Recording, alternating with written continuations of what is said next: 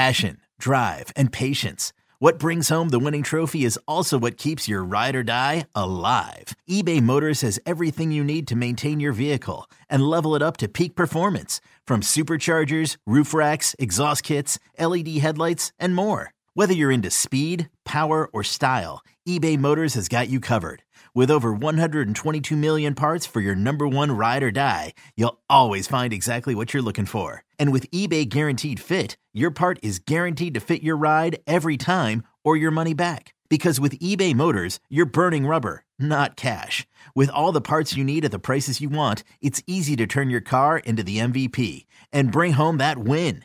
Keep your ride or die alive at ebaymotors.com. Eligible items only. Exclusions apply. Yo, Trey. Kevin, what's up, man? You know, I've been thinking, what would have happened if the NBA never vetoes the Chris Paul trade to the Lakers and we get CP3 in the same backcourt as Kobe in LA? Well, you get a very happy Jack Nicholson for sure. And the Lakers probably win a bunch more championships. CP3 finally gets a ring or two or three, and the Kardashian empire is forever altered. What did you just say? Hey, everybody, I'm Trey Wingo. And I'm Kevin Frazier, and we're teaming up on a new weekly sports podcast from Wondery, Alternate Routes. As former Sports Center anchors and current sports obsessives, we're consumed by all the what-if questions that make being a sports fan so excruciatingly fun. If you're like us, then you also live and die on the fallout from every drop pass. Or play call. Each week on Alternate Routes, we'll take a flashpoint in sports, break down what actually happened, then explore every alternate scenario and the ripple effects it would have caused. Follow Alternate Routes on the Wondery app or wherever you get your podcasts. You can listen early and ad-free right now by joining Wondery Plus. Yeah, I mean, this might be the nail in the coffin for Mitch Haninger. It kind of seems so. You know, they're kind of similar players.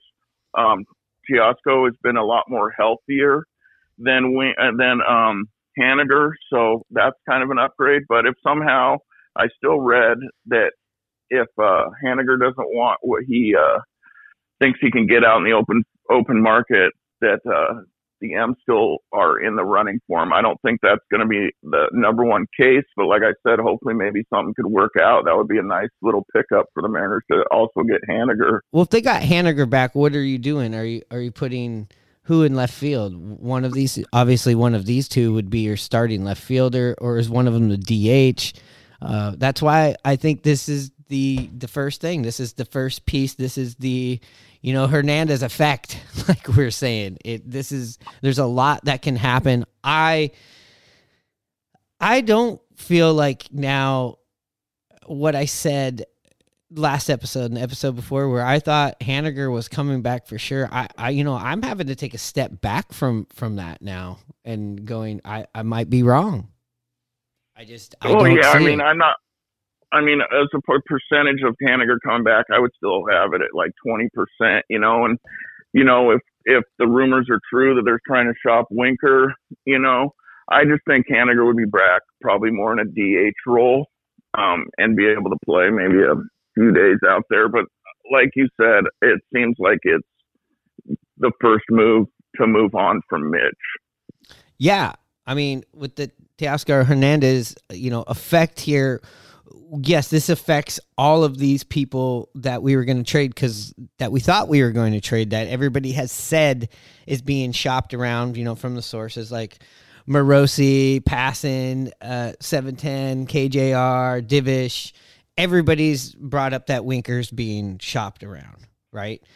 We've also heard off and on the debate of Kelnick, but apparently he's being, brought up in conversations. And then you have Marco and you have Flexen. And one thing I thought that was really interesting that Jeff Passan was alluding to on MLB today, he was basically, I believe he was saying like, he thinks maybe Seattle and Toronto could be not done with business this offseason because, like, look, we're a team that, is looking for offense, and they're a team that is trying to reduce offense against them. So maybe there could be some sort of other deal with Toronto. I don't know what that would be. I don't know. Maybe could that just be like dumping salaries? Because if you move, the people we just mentioned, that frees up a lot of money. But then also Toronto, this seems like their move that they made here gave them a little bit of more flexibility with money this offseason. What are your takes on that whole pot of shit there that I just dropped? Well, I agree with you that it could open up money. I've seen Nemo as a possibility that they might look to acquire now. As far as the Mariners, I thought it was awesome that Flexen or Marco wasn't involved in this trade because, that then gives the Mariners an ability to trade them somewhere else. I personally can't offhand think of a player that would fit right now with Toronto and sending Flexen or Marco to. But, like I said, I'm just happy that Marco and Flexen wasn't involved in this, so it gives us another opportunity to look for possibly a second baseman and something like that if we're not able to acquire one of the big four shortstops. Yeah, it's just interesting that we still have all these moves. I knew somebody from the bullpen was going to go. I knew, I obviously we all know the players that aren't going to get moved from the bullpen, but then I thought it was a good trade. I like Swanson. Really came on. He was a starter coming from New York. The Mariners moved him to the bullpen. The Mariners are really good at kind of honing in pitchers and making them a lot better, and I thought it was great that we traded him probably at his highest value right now. Absolutely. I mean, I hate to see him go. He was a stud. But this wasn't one of the homegrown guys that we put all this stock into and time into. And I don't know much about Mako. Is that his name? I know he was the number 8 prospect that we handed over.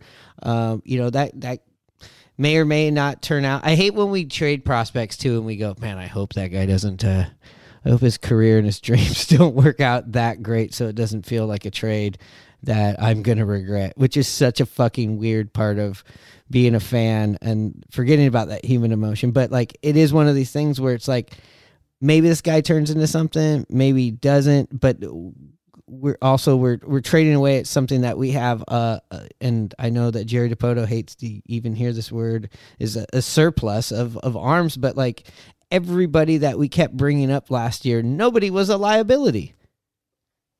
No, yeah, and like I said, the Mariners to me have proven that they can develop pitching way more than they have position players, so I feel a lot better too. I know that he was ranked their number 1 left-handed pitcher out of the farm system, so that's a little rough, but knowing, like I said, that the Mariners are good at identifying these players, that makes me feel better knowing that they said, okay, we can let this guy go.